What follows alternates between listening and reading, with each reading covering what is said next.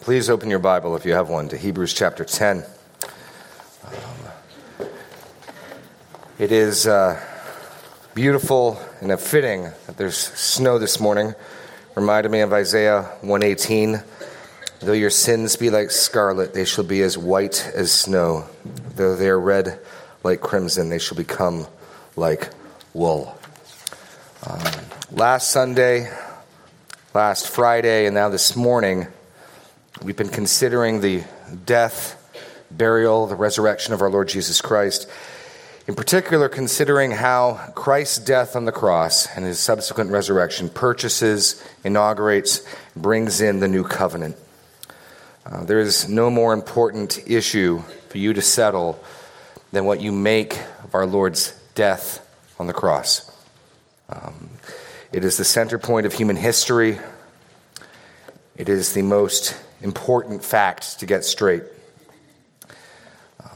Last Sunday we considered how the old covenant had no power to enable its participants to persevere, to continue. And an entire generation of those who left Egypt perished in the wilderness. And this morning, I'd like to begin by reading the first 18 verses of Hebrews chapter 10 and consider the significance, the weight, the glory of Christ's death. Let's begin by reading Hebrews chapter 10, verses 1 to 18. For since the law was but a shadow of the good things to come instead of the true form of these realities, it can never, by the same sacrifices that are continually offered every year, make perfect those who draw near. Otherwise, would they not have ceased to be offered, since the worshippers, having once been cleansed, would no longer have any consciousness of sins? But in these sacrifices there is a reminder of sins every year. For it is impossible for the blood of bulls and goats to take away sins. Consequently, when Christ came into the world, he said, "Sacrifices and offerings you have not desired, but a body you have prepared for me. In burnt offerings and sin offerings you have taken no pleasure. Then I said, Behold, I have come to do your will, O Lord, as it is written of me in the scroll of the book." When he said above, "You have neither desired nor taken pleasure in sacrifices and offerings and burnt offerings and sin offerings, these are offered according to the law," then he added, "Behold, I have come to do your will." He does away with the first in order to establish the second. And by that will, we have been sanctified through the offering of the body of Jesus Christ once for all. And every high priest stands daily at his service, offering repeatedly the same sacrifices, which can never take away sins. But when Christ had offered for all time a single sacrifice for sins, he sat down at the right hand of God, waiting from that time until his enemies should be made a footstool for his feet. For by a single offering, he has perfected for all time those who are being sanctified. And the Holy Spirit also bears witness to us, for after saying, "This is the covenant that I will make with them after those days, declares the Lord. I'll put my laws on their hearts and write them on their minds." Then he adds, "I will remember their sins and their lawless deeds no more. Where there is forgiveness of these things, there no longer is any offering for sin." Let's pray. Lord God, I pray that you would give us eyes to see and ears to hear, that we might understand the significance, the meaning of the death of the Lord Jesus Christ, and that we might benefit thereby. Lord God, give us clarity, conviction, and faith as we look at this glorious reality. In Jesus' name, amen. Briefly this morning, I know 18 verses is a lot to cover, and I'm just going to try to cover the mountaintops. I think Dave probably took 3 or 4 months going through this passage, and I'm going to try it in 25 minutes. But I want to encourage you to settle in your mind the significance of the death of the Lord Jesus Christ. There's a lot of interpretations of it. For some, it's just a tragic event. For others, it's a picture of love and sacrifice. And I want to settle for you that at its heart and center, the death of the Lord Jesus Christ is the inaugurating sacrifice of the new covenant. It is the means by which we can be forgiven. It is the plan of God, not an accident. And it is on that basis and that basis alone that we can have any hope to stand before God. We don't live in a culture with a sacrificial system like the Israelites did. The author of Hebrews is writing to a largely Hebrew church, and there's a temptation on their part to return back to the temple worship. We can see that by reading through the book. And so he's going to contrast Christ's new covenant sacrifice with the repeated sacrifices of the Mosaic law. God set up the Mosaic law and its sacrifices to anticipate, to prepare us, to help us understand and make sense of Christ's death on the cross. So I'd like to look at this just in 3 points. I'll try to move quickly. First, Christ's sacrifice is a fulfilling sacrifice, a fulfilling sacrifice. And we see that clearly in the first 10 verses. For since the law has but a shadow of the good things to come instead of the true form of these realities. And that's your first blank. Mosaic sacrifices were only a shadow. They were to give us categories. And these are important categories because what we learn coming right out of Genesis chapter 3 is sin and rebellion demands death. The man and the woman in the garden were told on the day they eat of the fruit of the tree, they would die. But they don't die. But some animal does die. The Lord God kills and provides clothing for the man and the woman. And right there in Genesis chapter 3, we learn that sin demands death. It's the right punishment. It's a fitting punishment. And then instituted in the Mosaic law, we realize and we learn all of the guilt of our sin for all the sacrifices that are required. What we call Resurrection Sunday or Easter really is the fulfillment of the Day of Atonement, of Passover. We heard the choir saying, "Behold the Lamb of God." That's taking the language of the Mosaic sacrificial system and applying it to Jesus through the lips of John the Baptist. And so it's in those categories that we're to understand it. So the Mosaic law is valuable. It's good. It gives us these categories. But the Mosaic law and its sacrifices were not the reality. They were, in point of fact, ineffective. And they were endless. In case someone was wondering, maybe these Mosaic sacrifices were the real deal, then why do they keep happening over and over? By the same sacrifices that are continually offered every year. They can't make people perfect. The author of Hebrews is pointing out that if you're committed to some other form of atonement, you're going to keep needing sacrifices. You're going to keep needing to deal with sin. Mosaic sacrifices were only a shadow, they were ineffective, and they were endless. And really, they only serve as a reminder of the need to deal with sin. And in that sense, that's an important reminder. We would do well to be reminded that our sin needs to be dealt with. It will be dealt with. Every one of us has rebelled against God in his heart. Every one of us comes into this world sinful and throughout our life committing evil deeds, racking up a judgment against us. And the law was a shadow, and it served as a reminder. These sacrifices, he said in verse 3, are a reminder of sins every year. And every year, Israel, all the able-bodied men, 3 times a year, have to go to Jerusalem. And they'd see the bloodshed in the temple. And they'd hear the bleating of lambs. And they would be reminded. And it's a reminder we need. Sin is ugly and awful. And I think part of seeing a bloodied, dead carcass of an animal, an altar, reminds us that as much as we try to minimize the significance of our sin, make light of it, it is awful and it requires death. But the author of Hebrews says, let us not mistake the shadow for the reality. Mosaic sacrifices were only a shadow. They were ineffective and endless, and they were only a reminder. Now, in contrast to that, this shadow prepares us for that Christ's sacrifice is the reality. And we can see it's the reality from a couple of points. First of all, he was willing to do his Father's will. Next to each one of these points, I've put the text from the Old Testament that the author of Hebrews is relying upon to make his point. In this first portion of his argument, he's quoting Psalm 40. We see that beginning in verse 5. When Christ came into the world, he said, sacrifices and offerings you have not desired, but a body you've prepared for me. In burnt offerings and sin offerings you have taken no pleasure. Then I said, behold, I have come to do your will, O God, as it is written of me in the scroll of the book. So the first point to make is this: Christ willingly died to do the Father's will. The cross was the plan. It wasn't an accident or a mistake.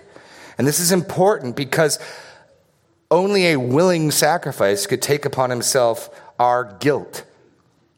The sheep, the lambs weren't volunteering to be sacrificed. And in one sense, how could you impute your guilt and your sin to them? They neither could stand in our place because they were not man, and they were unwilling.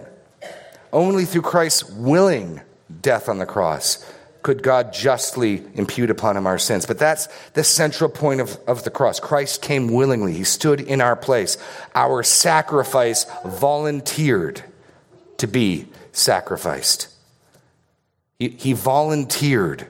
He was willing. That's what makes it not a miscarriage of justice, but the glory of God. The sheep weren't willing. They didn't volunteer. But Christ came to do God's will. He willingly died to do the Father's will. And by God's will, his sacrifice therefore sanctifies us. When he said, you have neither desired nor taken pleasure in sacrifices and offerings, and burnt offerings and sin offerings, these are offered according to the law. Then he added, behold, I have come to do your will. He does away with the first in order to establish the second. And by that will, we have been sanctified through the offering of the body of Jesus Christ once for all. The fundamental notion of being sanctified is set apart. We're taken out of this world, we're taken out of our sinfulness, and we're united with Christ, and we are set apart for God with a further implication of holiness, of purification. Christ's once-for-all sacrifice does what the Mosaic law could not do. Back in verse 1, it could not make perfect those who drew near. Christ's sacrifice sanctifies us in fulfillment of Psalm 40. Second, not only is it a fulfilling sacrifice, fulfilling the reality of the shadow, but it is a finished sacrifice. A finished sacrifice. Verses 11 to 14. Every priest stands daily at his service, offering repeatedly the same sacrifices, which can never take away sins. But when Christ had offered for all time a single sacrifice for sins, he sat down at the right hand of God, waiting from that time until his enemies should be made a footstool for his feet. For by a single offering, he has perfected for all time those who are being sanctified. Now, the author of Hebrews has already hinted at this line of reasoning, but the contrast here is between an endless system of sacrifices, year after year after year, sin after sin, death after death after death, contrasted with a single sacrifice. And the clearest distinction is this: the priests are constantly standing at their work. Christ offered a sacrifice and he sat down. There's no clearer way to indicate you're done than to sit down. And Christ offered himself.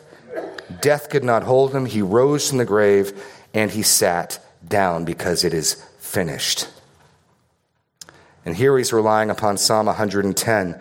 The Lord said to my Lord, sit at my right hand until I make your enemies your footstool. And of course, it's Psalm 110, verse 4, that the author of Hebrews has actually been developing for the last 3 chapters, which is, the Lord has sworn that will not change his mind. You're a priest forever, after the order of Melchizedek.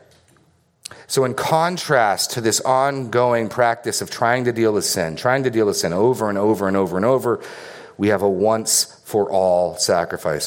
One sacrifice for all people, one sacrifice for all time. Look back in verse 10. By that will we have been sanctified through the offering of the body of Jesus Christ once for all. And then in verse 12, when Christ had offered for all time a single sacrifice for sins, he sat down at the right hand of God. This is one of the reasons why in our Protestant traditions, when people have crosses, they're empty. He's done. He's finished. He's not still on the cross. He's not still suffering. It is finished. It was done. He sat down. He is not still paying for our sins. And not only did he sit down, the clear contrast, it is finished, he sits waiting. He is awaiting the full reward of his death. He sits waiting for his enemies to be defeated.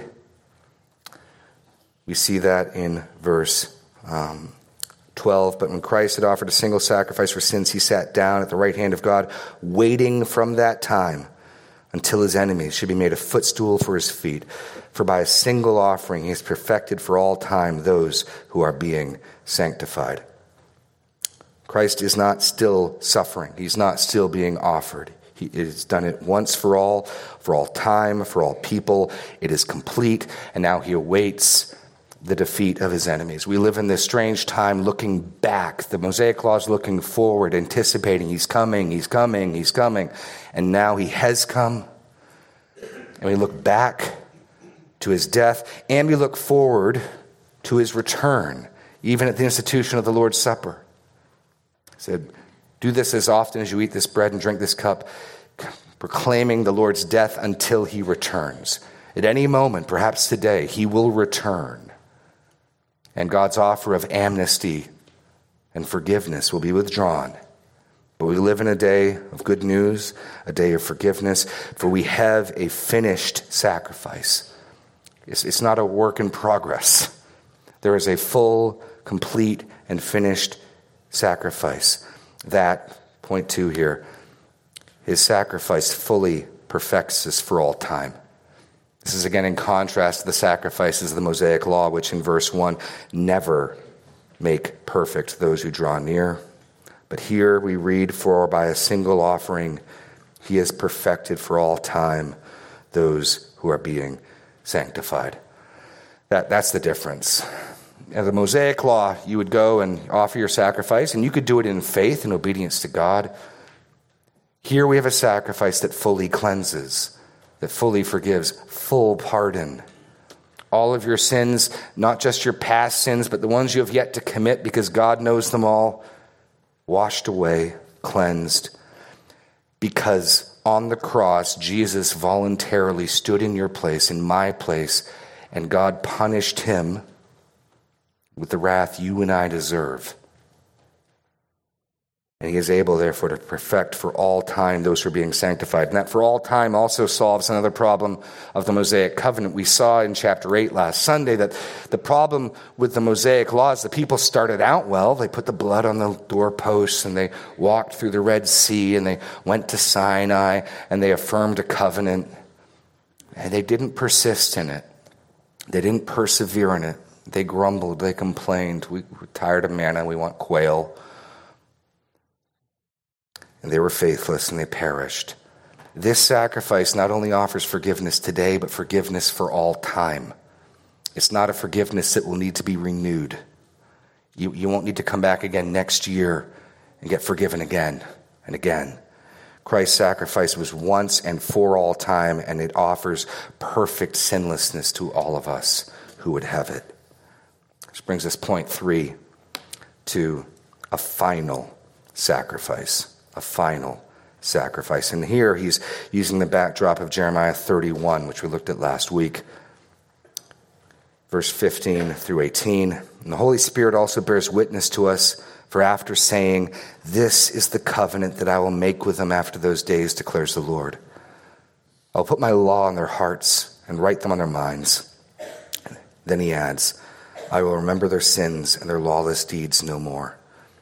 Where there is forgiveness of these, there is no longer any offering for sin." And my point by final sacrifice is this. The author of Hebrews has stressed the Mosaic law and its sacrifices were shadows. They were looking forward. They're anticipating something fuller coming, and something fuller has come. Well, perhaps you may ask, will there be yet an even greater sacrifice sometime in the future, a third wave or phase to God's redemptive plan? And the answer to that is no. Not only is this the new covenant, this is the final covenant of salvation. This is the covenant that will get us home. This is God's promise of good news that will take you all the way to the finish line. Christ's death secures the new covenant. Jesus makes that point clearly in Luke chapter 22, the Last Supper. Likewise, after the cup, and they had eaten, likewise, the cup after they had eaten, saying, "This cup that is poured out for you is the new covenant in my blood." Jesus secures on the cross the new covenant. The new covenant is inaugurated and secured by the sacrifice of the sinless Son of God. Once for all time, and it is sufficient. It needs no update. There will be no 2.0. It is complete, full, and final. And this new covenant brings us what we need. We need forgiveness, but we've already seen highlighted with the failure of the Mosaic covenant, we need perseverance. What assurance do you and I have? What assurance do you have that you'll wake up a Christian tomorrow? What assurance do you have you'll still be trusting Christ next week? Because you need to. You need to. The difference in the covenants is not one requires perseverance and the other doesn't. The difference is God, in this covenant, writes his law on our hearts and on our minds. We're given a new heart, a renewed mind, new affections. We call that the new birth or regeneration, superintended by the Holy Spirit being given to us. And on that basis, Christ's grip on me, not my grip on him, do I trust that I'll be a Christian next week, next month, next year, till I die? Because the new covenant brings with it what it requires. Not only does it provide forgiveness in this sacrifice, but perseverance in faith, which provides full and lasting forgiveness. That's your next point, full and lasting forgiveness.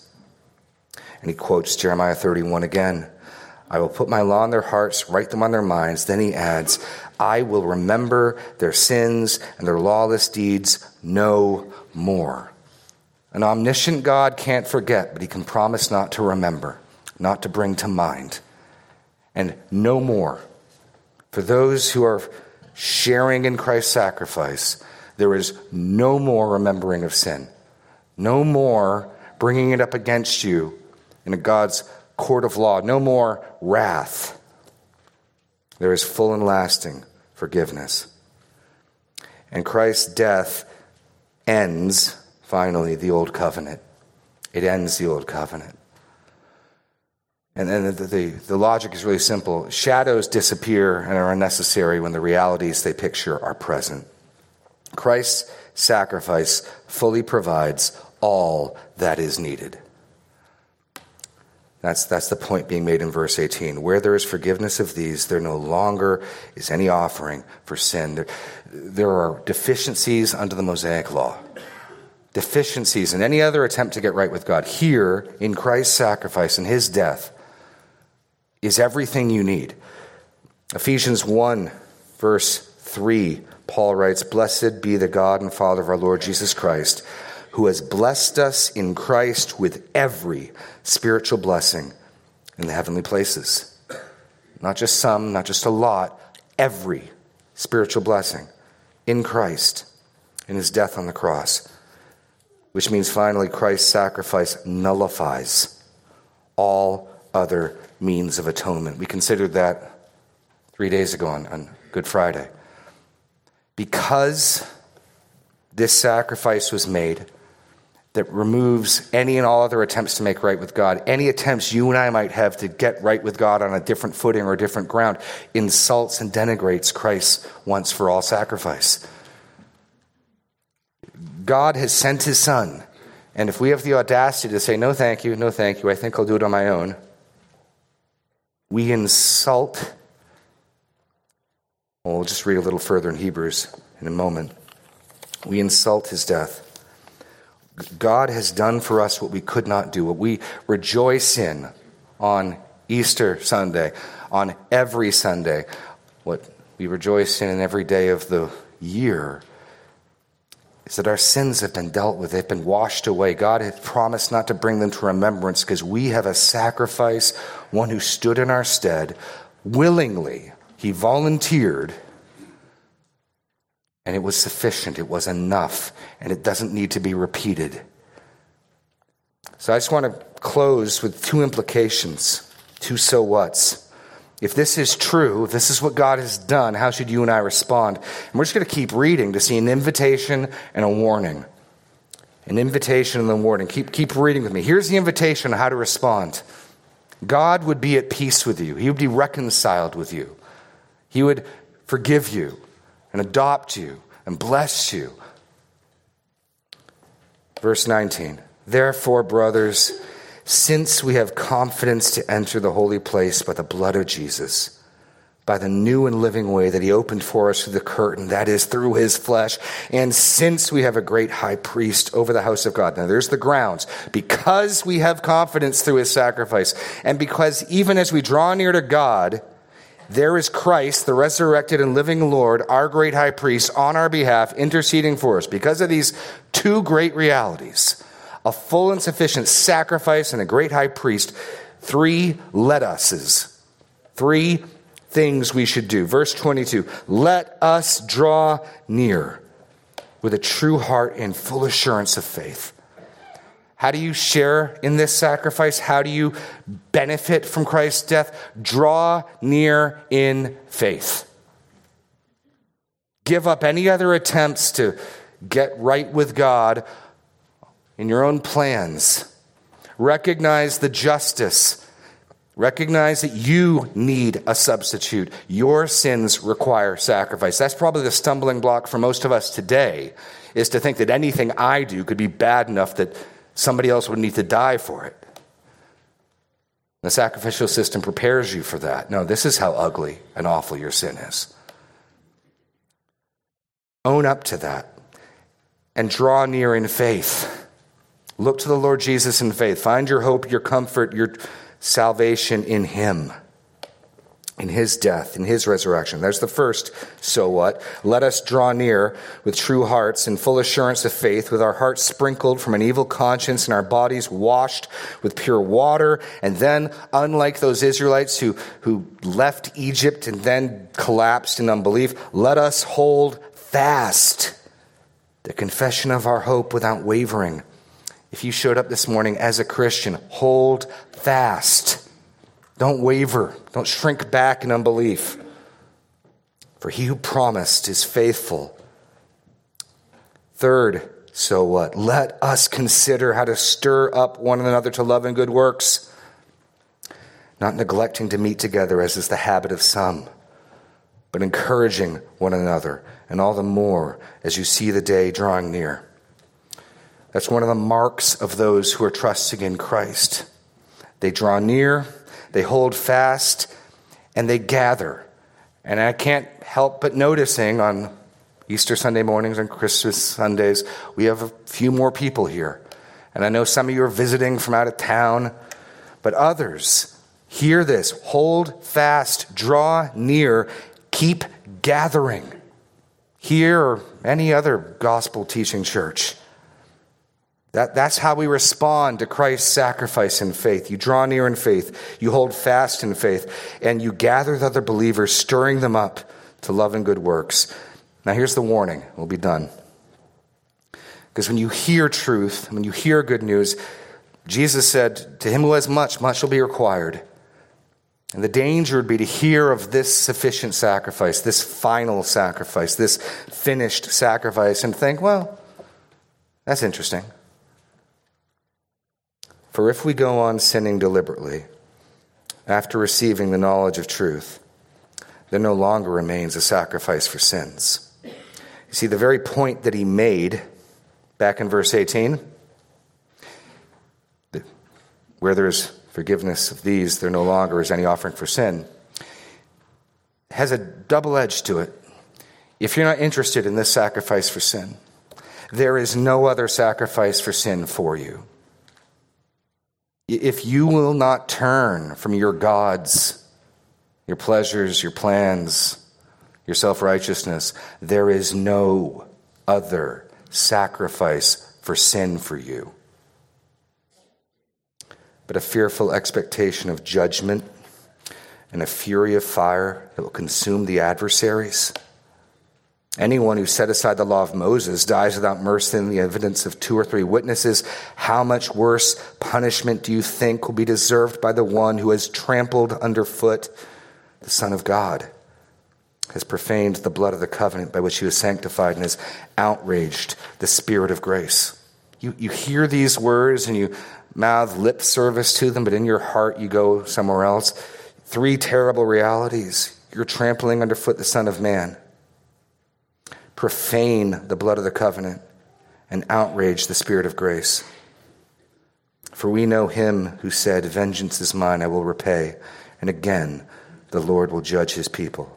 It's a fearful thing to fall into the hands of the living God. Consider, when you look at the cross, just how seriously God takes our sin. And don't imagine for a moment that he who sent his Son to die on your behalf, if you consider that a small thing, will deal lightly with you, will let you skirt in under the curtain. There is full sacrifice and forgiveness of sins. There's a finished sacrifice and a final sacrifice. And if you would draw near in faith, you can be cleansed, you can be forgiven, you can have life. But if you're not interested, you want to serve other gods, there is no other sacrifice for sins. So let us draw near, let us hold fast, and let us consider how to stir one another up to love and good words, deeds. Please stand as we sing our closing song.